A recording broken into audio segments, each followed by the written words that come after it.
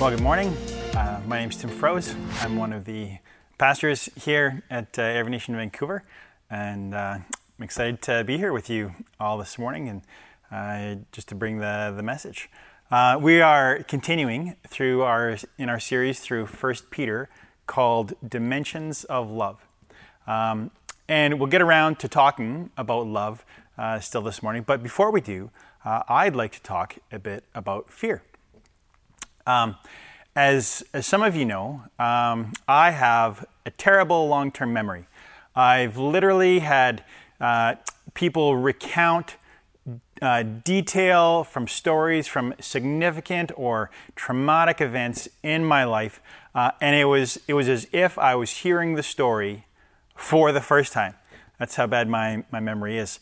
However, there are also things that I do remember, and one of them is my first day of grade 8, which was also my first day of junior high. And I remember standing in this massive mob of kids outside the front doors of the school, waiting for them to open it up so that we could go in. And I was at a big school, so this was like 400 or 500 grade 8s. Like it was a pretty big group. And I remember the feelings of anxiety that I had standing there. My older brother John had kindly dropped me off in the middle of the mob and then immediately left me alone so he could run off to find his grade 10 friends over at the senior high. So there I was, alone in a crowd, scanning the mob for any familiar or friendly face. And as I reflect back, now I would admit that I was afraid. I desperately wanted to fit in. I wanted to belong, but there I was all alone in this crowd, afraid of being alone, of not having friends at this big new school, and I don't think that that's somehow unusual. I think that most people we generally want to fit into the communities that we mingle in, that our lives circle a part of and just connect with. And I think this is also especially true in high school. But my fear of being alone, my fear of being left out, my fear of other people also led me to compromise and to sin. I remember early in grade 8 when a classmate brought a dirty magazine to school and asked if I wanted to go look at it with him. And I knew that I shouldn't, but I was more afraid of being an outsider, of, I guess, not being cool. And so I was more afraid of how I would be treated if I didn't go look at it. And so I went. And so my fear of people was leading me to compromised places and to sin. So, Yoda certainly had a point when he said that fear leads to the dark side. Because in the early days of my grade 8 life, my fear certainly did. And the Apostle Peter knew something about fear of other people. Fear of not fitting in, fear of what people could do to him. And because on the night that the Lord Jesus was arrested, while he stood trial before the Sanhedrin, Peter was in the courtyard warming himself around this fire. And when one of the servant girls questioned him about his connection to Jesus, and he denied it. And then she questioned him again, and he denied it again. And when a group standing around that recognized his Galilean accent, they insisted that he must be one of Jesus' followers. Peter swore that he did not know Jesus, and he called down curses on himself. Peter was afraid of people, afraid of what people would do to him. He was afraid of not fitting in. He was afraid of potential harm. And he was so ruled by his fear that he tried to conform to the world around him, and in fear and shame, he ran out into the night. But then also, a short time later, as Acts 4 records, Peter stood before that same Jewish council, the Sanhedrin, and boldly asked, "What is right in God's eyes? To listen to you or to him, to God?" Something had changed in Peter. What was it? Well, now, of course, if you've read the Bible, you know what happens. And our text today, which Peter wrote, gives us a picture of the change, a window into a new life. Now, it's a bit too long to read the whole section, so I'm going to read some key parts, and I encourage you to read the whole thing on your own later on. So this is sections of 1 Peter 3:8 to the end of 4:8. So, finally, all of you be like-minded, be sympathetic, love one another, be compassionate and humble. Do not repay evil with evil or insult with insult. On the contrary, repay evil with blessing, because to this you were called, so that you may inherit a blessing. Who is going to harm you if you are eager to do good? But even if you should suffer for what is right, you are blessed. Do not fear their threats, do not be frightened, but in your hearts revere Christ as Lord. Always be prepared to give an answer to everyone who asks you to give the reason for the hope that you have. But do this with gentleness and respect, keeping a clear conscience, so that those who speak maliciously against your good behavior in Christ may be ashamed of their slander. For it is better, if it is God's will, to suffer for doing good than for doing evil. For Christ also suffered once for sins, the righteous for the unrighteous, to bring you to God. He was put to death in the body, but made alive in the spirit. After being made alive, he went and proclaimed to the imprisoned spirits. Therefore, since Christ suffered in his body, arm yourselves also with the same attitude, because whoever suffers in the body is done with sin. As a result, they do not live the rest of their earthly lives for evil human desires, but rather for the will of God. For you have spent enough time in the past doing what pagans choose to do, living in debauchery, lust, drunkenness, orgies, carousing, and detestable idolatry. They are surprised that you do not join them in their reckless, wild living, and they heap abuse on you. The end of all things is near. Therefore be alert and of sober mind, so that you may pray. Above all, love each other deeply, because love covers over a multitude of sins. Now, I've skipped over a number of fascinating texts that would take us on a bunch of fun rabbit trails all over the place, and we just don't have time for that in one sermon. But feel free to explore those on your own, or call me up and we can muse together sometime about some of these things. But in all these passages, Peter gives a lot of practical examples of what love looks like instead of fear. Something that he knows about. And it all hinges on this part here in the middle, which is a lot like what Pastor Jonathan spoke about last week. And so in verse 18, Peter says, "For Christ also suffered once for sins, the righteous for the unrighteous, to bring you to God." And in verse 21, while talking about Noah being saved in the flood, Peter says, "And this water symbolizes baptism that now saves you also." Peter here, he's making the point that Jesus Christ died for sin in our place and rose to life again.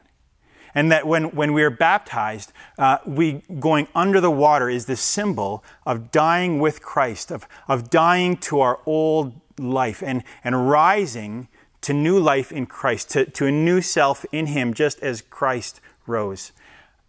See, we all have that old self that is mostly looking out for ourselves and for our own interests. And fear is a big part of that. Because who else is looking out for my self-interest if not me? I've got to always be on the lookout for threats to my little kingdom and my self-interest, so I end up being ruled by fear. Fear of loss, of what I will lose if I don't guard this self and this little kingdom that I make for myself. But when I choose to follow Jesus as Lord, now He is my life leader. I'm not alone looking out for myself because Jesus is looking out for me, and He has bound me up in His plans and purposes. So my old self, my little kingdom, my self-interest, and my old fears get to die with Him on the cross. We've given up ourselves, our lives with Jesus, and we don't have to fear losing what we've already given up. And Peter makes this point in verses 1 and 2 of chapter 4, where he says, whoever suffers in the body is done with sin. As a result, they do not live the rest of their earthly lives for evil human desires. But rather they live for God. And so again, we don't have to fear losing what we've already given up, because we can't lose a life that we've already given away. Once we've given our life to Christ or given up our lives to Christ, then there's nothing left for us to lose. We've already given it away. Which is why then Peter is able to say in chapter 3, verses 14 and 15, where he writes, do not fear their threats, do not be frightened, but in your hearts revere Christ as Lord.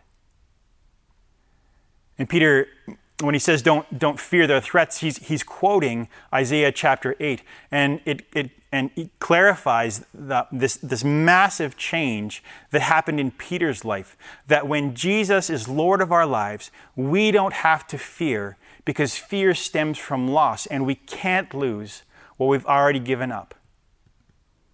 Now, I understand that the fear is a complicated aspect of faith. Probably some of you may have verses going through your mind, like Proverbs 9:10, that speaks of the fear of the Lord being the beginning of wisdom, or even Isaiah chapter 8, verses 12 and 13, which Peter quotes here, which speaks of a rightly ordered fear, fearing the Lord rather than other people or nations.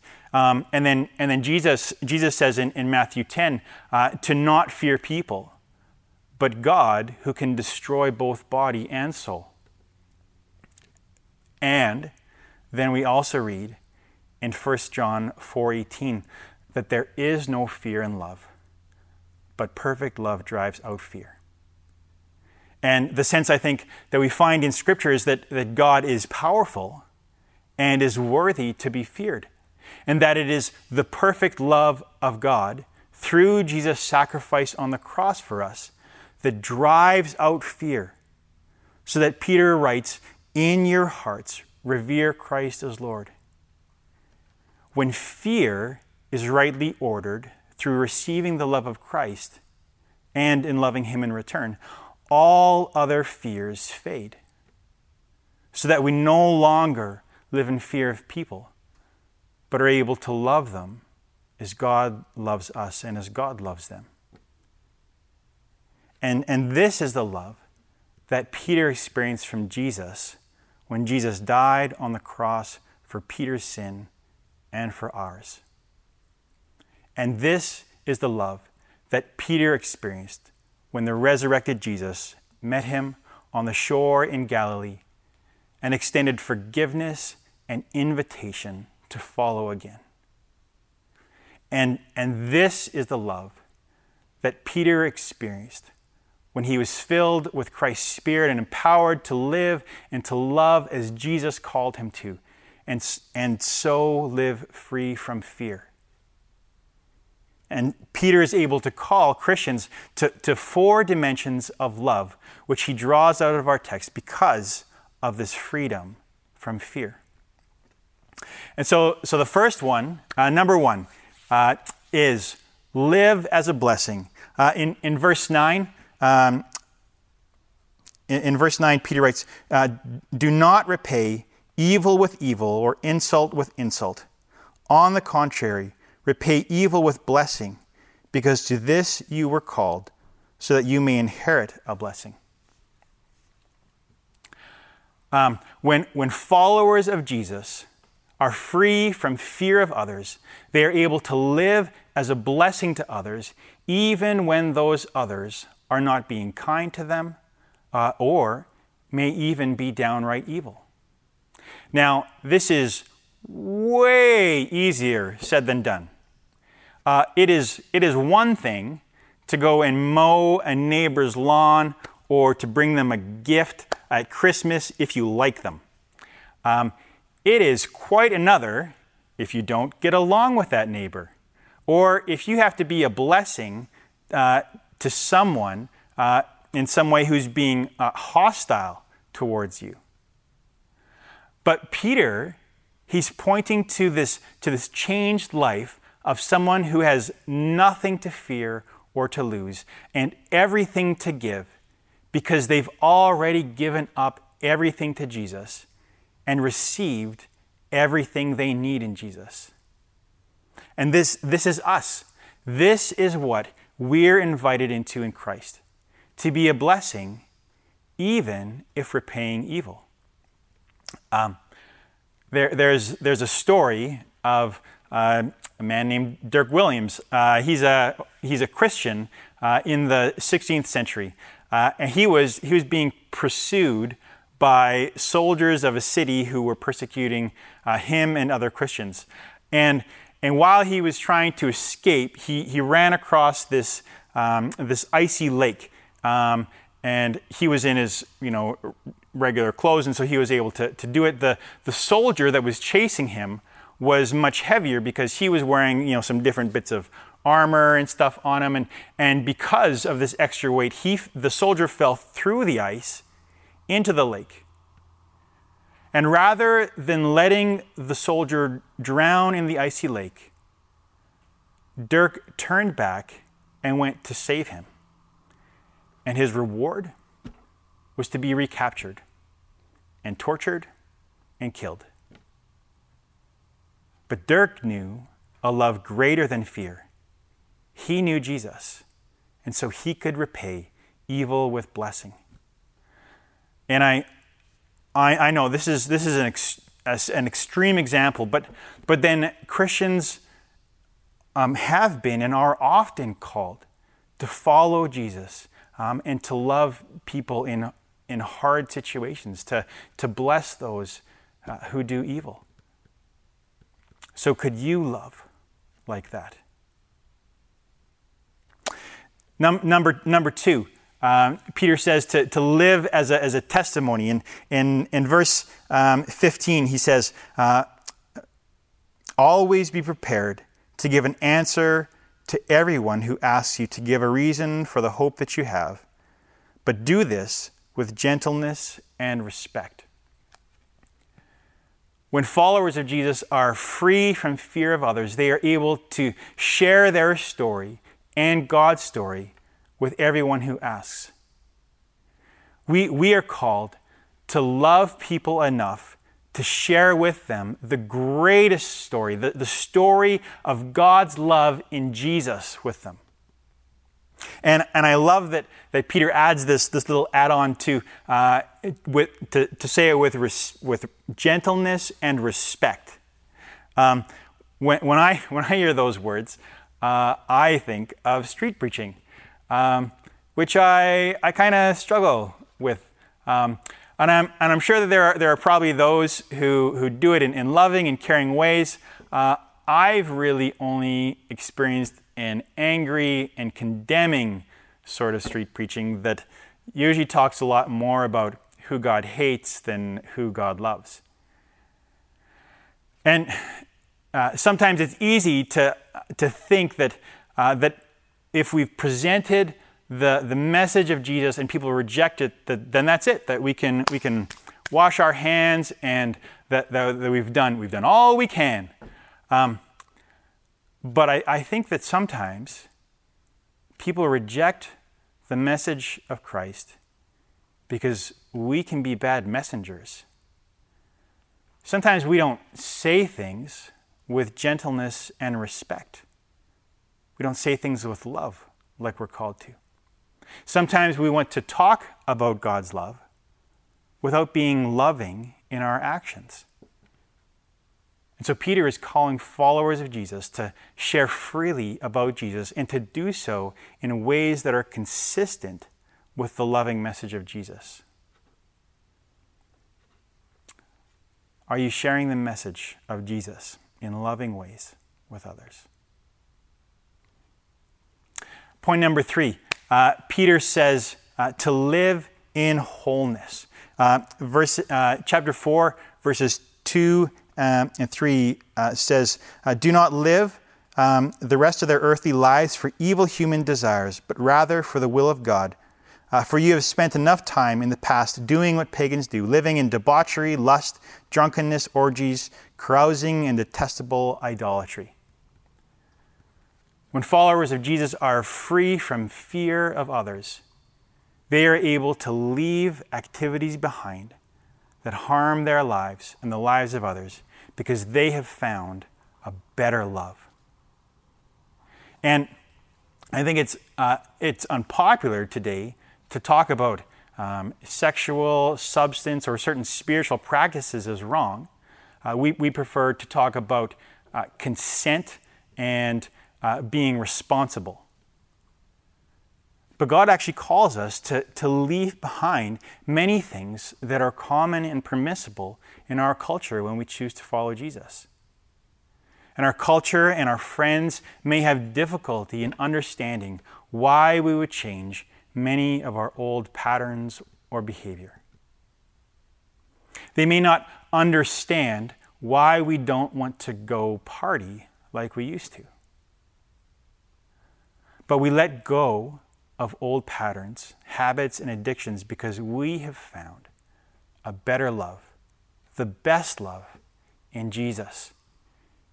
And all of these old things that we try to use to fill the hole in our lives that could never really satisfy. Christ offers us a wholeness that we will never find anywhere else. So that we can let go of our old patterns and habits and resist external pressure to join back in on these ultimately harmful things. Have you found a better love in Jesus to leave behind these old practices and habits? And number 4, Peter says to live a life of love. In verse 8, Peter writes, above all, love each other deeply because love covers over a multitude of sins. When followers of Jesus are free from fear of others, they are able to truly love one another. The notion that love covers over a multitude of sins, this is a remarkable saying. I think of it as similar to what Paul writes in Philippians, to bear with one another in love, to be patient. Or how the Apostle John writes that we love because he first loved us. Or how we can't say that we love God if we don't love our brother and sister in Christ. When our love flows from Christ in us, we are able to love others, not just, or we are able to love others for their own benefit, because that's the way that Jesus loves us. And it's too easy sometimes for us to default to a finite, reciprocal kind of love, where I can only love you as much as you love me back, because we're just simply trading amounts of love. But this love leaves us empty and in having to glom onto others in hopes of getting some of that love back so that we can be, filled up again. But when Jesus Christ is our Lord and we have received our love from Him, we are able to love others in a way that builds them up without worry of ever receiving back. And then, of course, the beautiful thing is actually that when we love others in this way, that we often receive love back from them as well. But the source of our love is Christ. And so I don't know about you, but when I have found that when I have tried to argue or to convince people to follow Jesus in this or that way, or to let go of this or that vice in their lives, that it usually doesn't go well. But when I have loved people well, somehow God does something in their lives, and I've been able to see people follow Jesus and to leave behind sin. That love covers a multitude of sins. Not always, but then I'm called to keep on loving and trusting and partnering with the Holy Spirit and what the Spirit's doing in their lives. So how are you loving others well? And our series here in 1 Peter, it's called Dimensions of Love. And so here we've seen these four dimensions of love that Peter has drawn out for how we live as followers of Jesus. This living life as a blessing, as a testimony in wholeness and in love. And that these are the outcomes of revering Christ as Lord. And I don't want us to forget where we started out. Because it was fear that led Peter to sin and to deny Jesus. And it was fear that led me to sin back in grade 8 and many other times in my life. And it was the love of Jesus that saved Peter from his fear and changed him. And it's the love of Jesus that has saved me and that saves you. And yet if you're like me, maybe you have some fears in your life that keep you from fully trusting and surrendering to Jesus. Fears that keep you from aspects of his love and of being able to live some of these dimensions of love. And I believe that, like Peter, God wants to set us free from our fears so that we can love God and others even better. And so I want to encourage you to explore these fears, to bring them to Jesus and to surrender them to Him, so that we like Peter did, can be changed to live this love. And so Father, I thank you for how you have loved us in Jesus Christ, how you continue to love us, how Jesus, how you poured out your life for us to set us free from sin, to set us free from fear. And I pray, Lord, that you would expose the fears in our lives, these ways that we keep trying to preserve ourselves, these ways that we haven't fully surrendered to you. We're still trying to hold on to areas of our lives and areas of our kingdom of self. And so, Lord, would you lead us by your Spirit, fill us with your Spirit to be able to let go of these things, to be able to fully surrender our lives to you so that we can live free, and so that your love can just flow through us to those around us, in the way that then we share love with others, in the way that we bless others, in the way that we share about you with others, Lord, in the way that our lives bear witness to you. Would you set us free from fear and help us to surrender to you, Lord? We love you, we praise you, and we just seek you today. In Jesus' name, amen.